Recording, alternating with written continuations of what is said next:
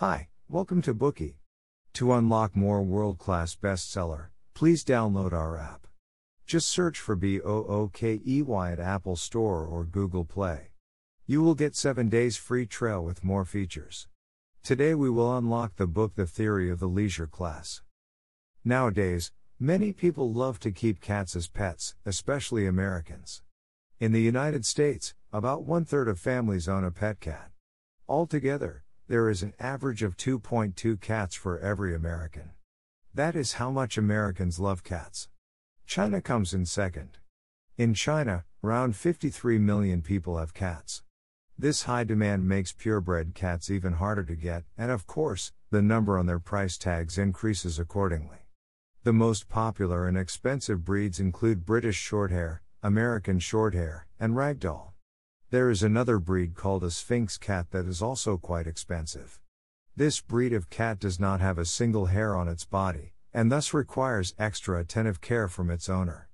In contrast, it barely costs a thing to purchase a cat that is not purebred. Why are the purebreds so expensive? Is it because of the high cost required to breed them?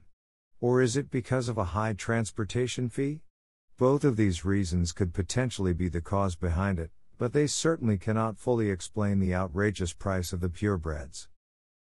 The theory of the leisure class provides an answer to this question.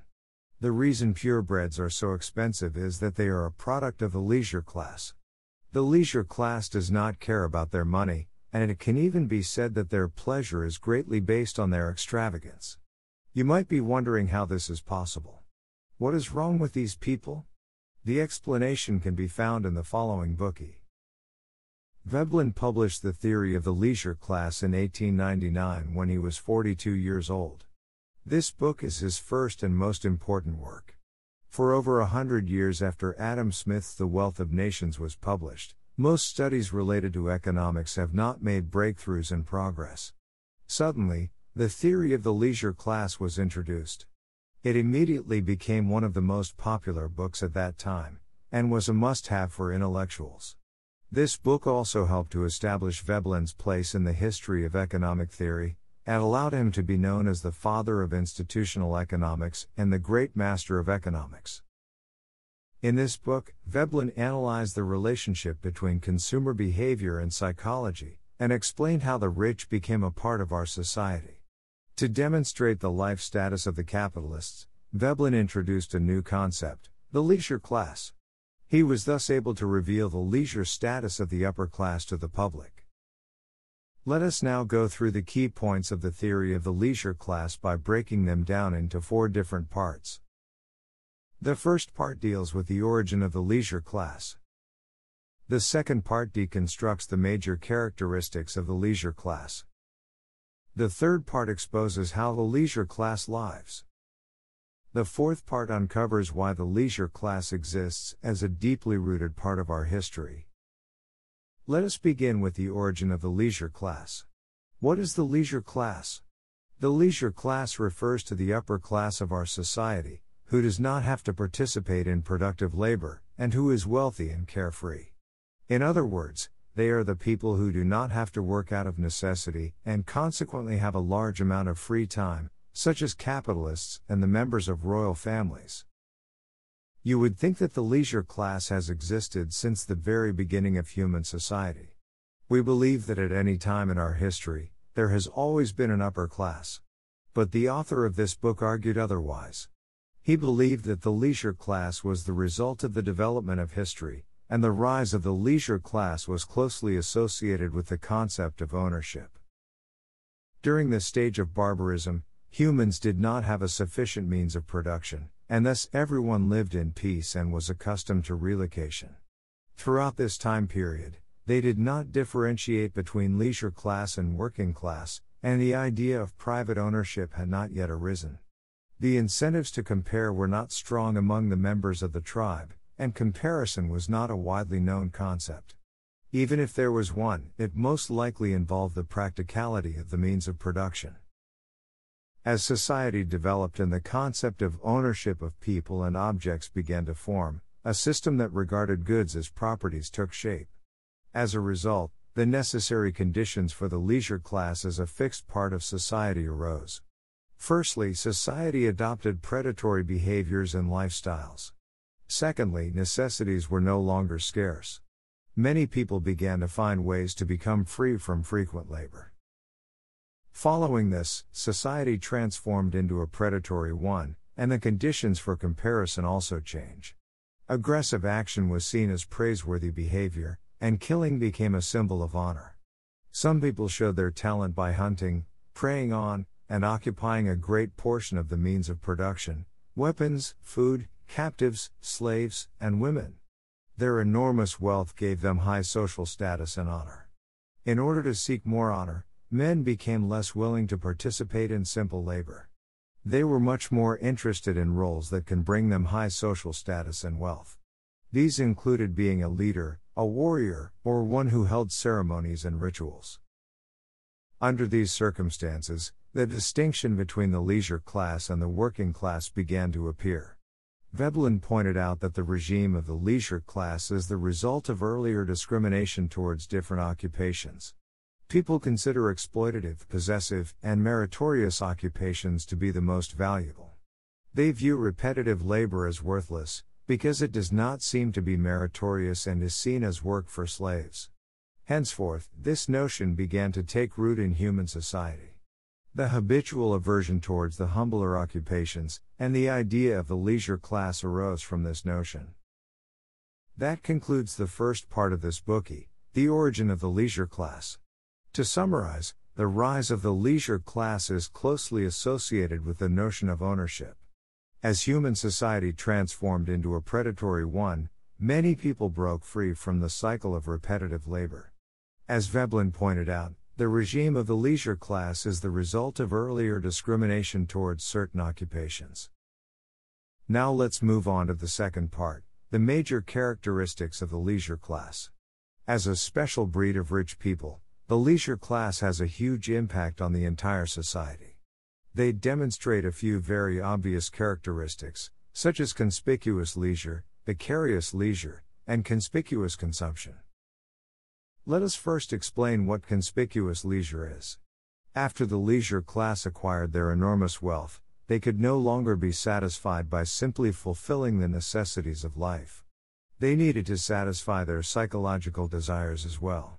This psychological desire is called the invidious distinction. What is the invidious distinction? Well, as members of the leisure class, we have to appear superior to everybody else. The food we eat must be better, and the wine we drink must be of higher quality. Without these things, we run the risk of falling behind. This invidious distinction gave birth to the concept of conspicuous leisure. In order to prove that they belonged in the leisure class, they would reject labor as much as possible. People were truly at leisure when they did not have to work to survive. That is why the ladies of leisure loved to care for their flowers, and the gentlemen loved riding horses and playing cards. These actions are representative of their conspicuous leisure. When the leisure class participates in such activities, they are simply saying, "I do not have to work for a living, all I have to do is enjoy life." This is how they show off their status as the leisure class. In a shocking example, some chieftains in the Polynesian region chose to suffer from hunger rather than eat with their own hands. There was also one French king who was so unwilling to move his chair, that he was roasted to death near the stove. These chieftains and kings all regarded eating and moving chairs to be slavish actions. They would never allow themselves to be seen engaging in them. Why do such extreme cases exist? This is because all of these behaviors serve to demonstrate the great amount of leisure the upper class possesses. It shows how they do not have to worry about trivial matters, because there will always be other people responsible for those things. This shows how their wealth supports their social status, and even becomes a part of their courtesy, dignity, and tradition. The book argues that courtesy is both the product and symbol of the leisure class. In ancient times, such courtesy was nothing more than the relationship between the superior and their subordinate.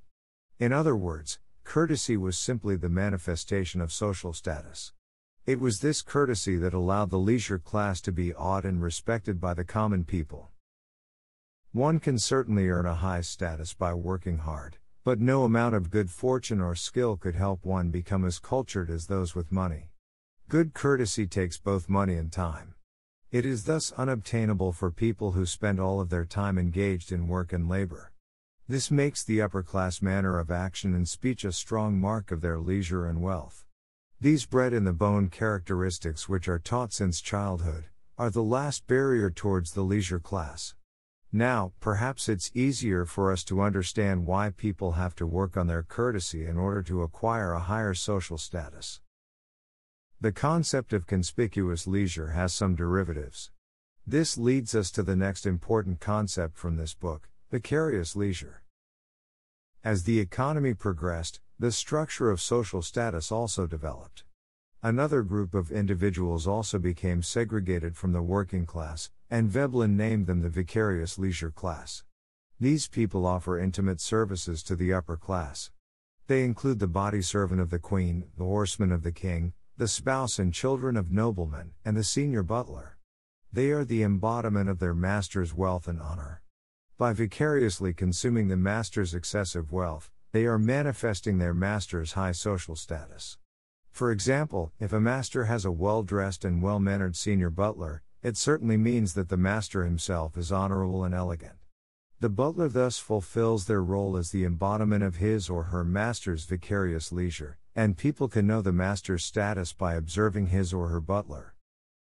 In a traditional patriarchal society, women have a very low social status, and they live as appendants to men. That is why ladies are often one of the most important groups of the vicarious leisure class. For example, in the Middle Ages, European ladies were required to put on girdles, which deformed their lungs and increased their likelihood of catching respiratory diseases. Some women even died because their girdles were too tight. Such corrupt custom seems to be a reflection of the beauty standards at the time, but if we explain it using the vicarious leisure concept, we reach an entirely different conclusion. Veblen would say that the girdles allowed the women to fulfill their duty as a participant of the vicarious leisure group. How so? The girdles made it impossible for women to lift heavy things, and thus drove them out of the labor force. Not having to work is the best way to show that they are of the vicarious leisure class. Thus, this intentional physical defect revealed these women to be the possessions of the leisure class, and function as a sign of their leisure. The author observed that as society develops, the total number of members in the vicarious leisure class also decreases. However, no matter what, the wife will always be the last symbol of the vicarious leisure class that the master keeps. In the Western world, most lower middle-class families have the wives alone play the traditional role of vicarious leisure and vicarious consumption.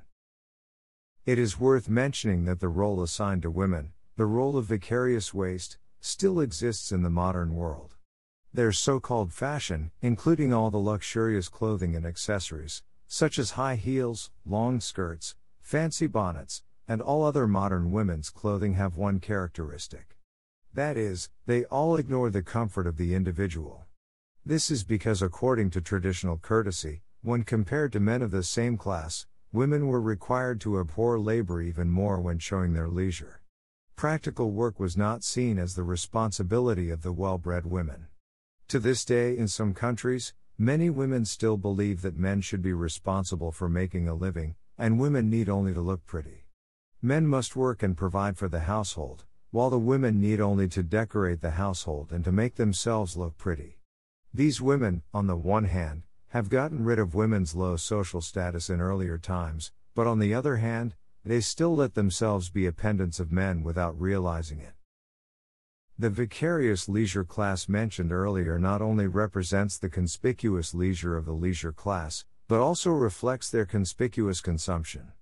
This is the third concept that we will explain. Conspicuous consumption often forces the leisure class to pay for intangible things, such as honor and dignity.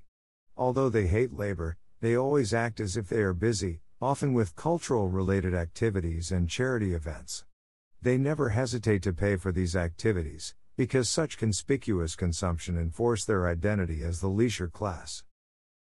Furthermore, discrimination in the consumption of goods gives birth to the so-called Veblen effect, an anomaly in market behavior wherein the higher the price of one product is, the more the consumer will desire it. The following story perfectly illustrates the Veblen effect. It is said that during the reign of Napoleon III, people had just recently learned how to extract aluminum out of minerals. However, due to poor refining technology, aluminum was very rare at the time, and was even more expensive than gold and silver. Even the ministers and nobles were not able to afford it, not to mention the common people. Napoleon III, as the King of France at the time, liked to put on banquets and feasts. For every banquet, he would prepare silver utensils for the guests, while he himself preferred to use aluminum ones. After the technology of aluminum smelting was invented, the price of aluminum decreased rapidly, and caused its popularity to skyrocket. Aluminum utensils thus lost their place at the banquets, and everything reverted to gold and silver once again. If we are speaking in terms of practicality, gold and silver utensils are no worse than aluminum ones. Not to mention that aluminum utensils might even be harmful to our health. So why was the renowned Napoleon III willing to replace the former with the latter? The reason was simply because the price of aluminum utensils was much higher than the gold and silver ones at that time. That is why Napoleon III preferred aluminum utensils, for they were the reflection of his distinguished identity. And that is a prime example of the Veblen effect. High price becomes the exclusive goal in the material life of the leisure class. You may think that the aluminum utensils of Napoleon III do not signify anything, because it happened more than 200 years ago. However, in modern society, there are still many frauds that are based on the Veblen effect. One example is the notorious diamond scam. Think of your initial impression of a diamond. What is it? Elegant, beautiful, or precious? Well, not exactly. These impressions we have of diamonds are simply an illusion created by the diamond dealers. Is a diamond really that rare? More than 30 countries on this planet own diamond mines, and each year they produce around 100 million carats of diamond in total. If we were to split all the diamonds on Earth in equal pieces, then each person could get at least 75 carats of diamonds. But if that is true, where do the impressions we have of diamonds come from? Well, they come from the fact that diamond dealers only allow the sale of a tiny amount of diamond in the market, and then set an extremely high price for it. This is why diamonds appear to be so rare. Because of the notion the more precious and the marketing strategies of the dealers, we end up attributing images such as beauty, elegance, and love to diamonds and then spend months' worth of our salaries on a tiny piece of this transparent rock. And that concludes the second part of our bookie today, the characteristics of the leisure class. The leisure class presents their high social status with conspicuous leisure, and this conspicuous leisure gradually becomes a part of their tradition, courtesy, and dignity. Besides conspicuous leisure, there is also the class of vicarious leisure. This class of people are the symbol for their master's wealth and dignity. They indicate their master's high social status by vicariously consuming their master's excessive wealth. Besides conspicuous leisure and consumption, the leisure class has many other ways to accomplish their conspicuous consumption. This conspicuous consumption gives birth to the Veblen effect, which states that the higher the price of one product is, the more the consumer will find it attractive. Today we are just sharing limited bookie. To unlock more key insights of world-class bestseller, please download our app. Just search for BOOKEY at Apple Store or Google Play. You will get 7 days free trial with more features. Dir hat dieser Podcast gefallen? Dann klicke jetzt auf Abonnieren und empfehle ihn weiter. Bleib immer auf dem Laufenden und folge uns bei Twitter, Instagram und Facebook. Mehr Podcasts findest du auf meinpodcast.de.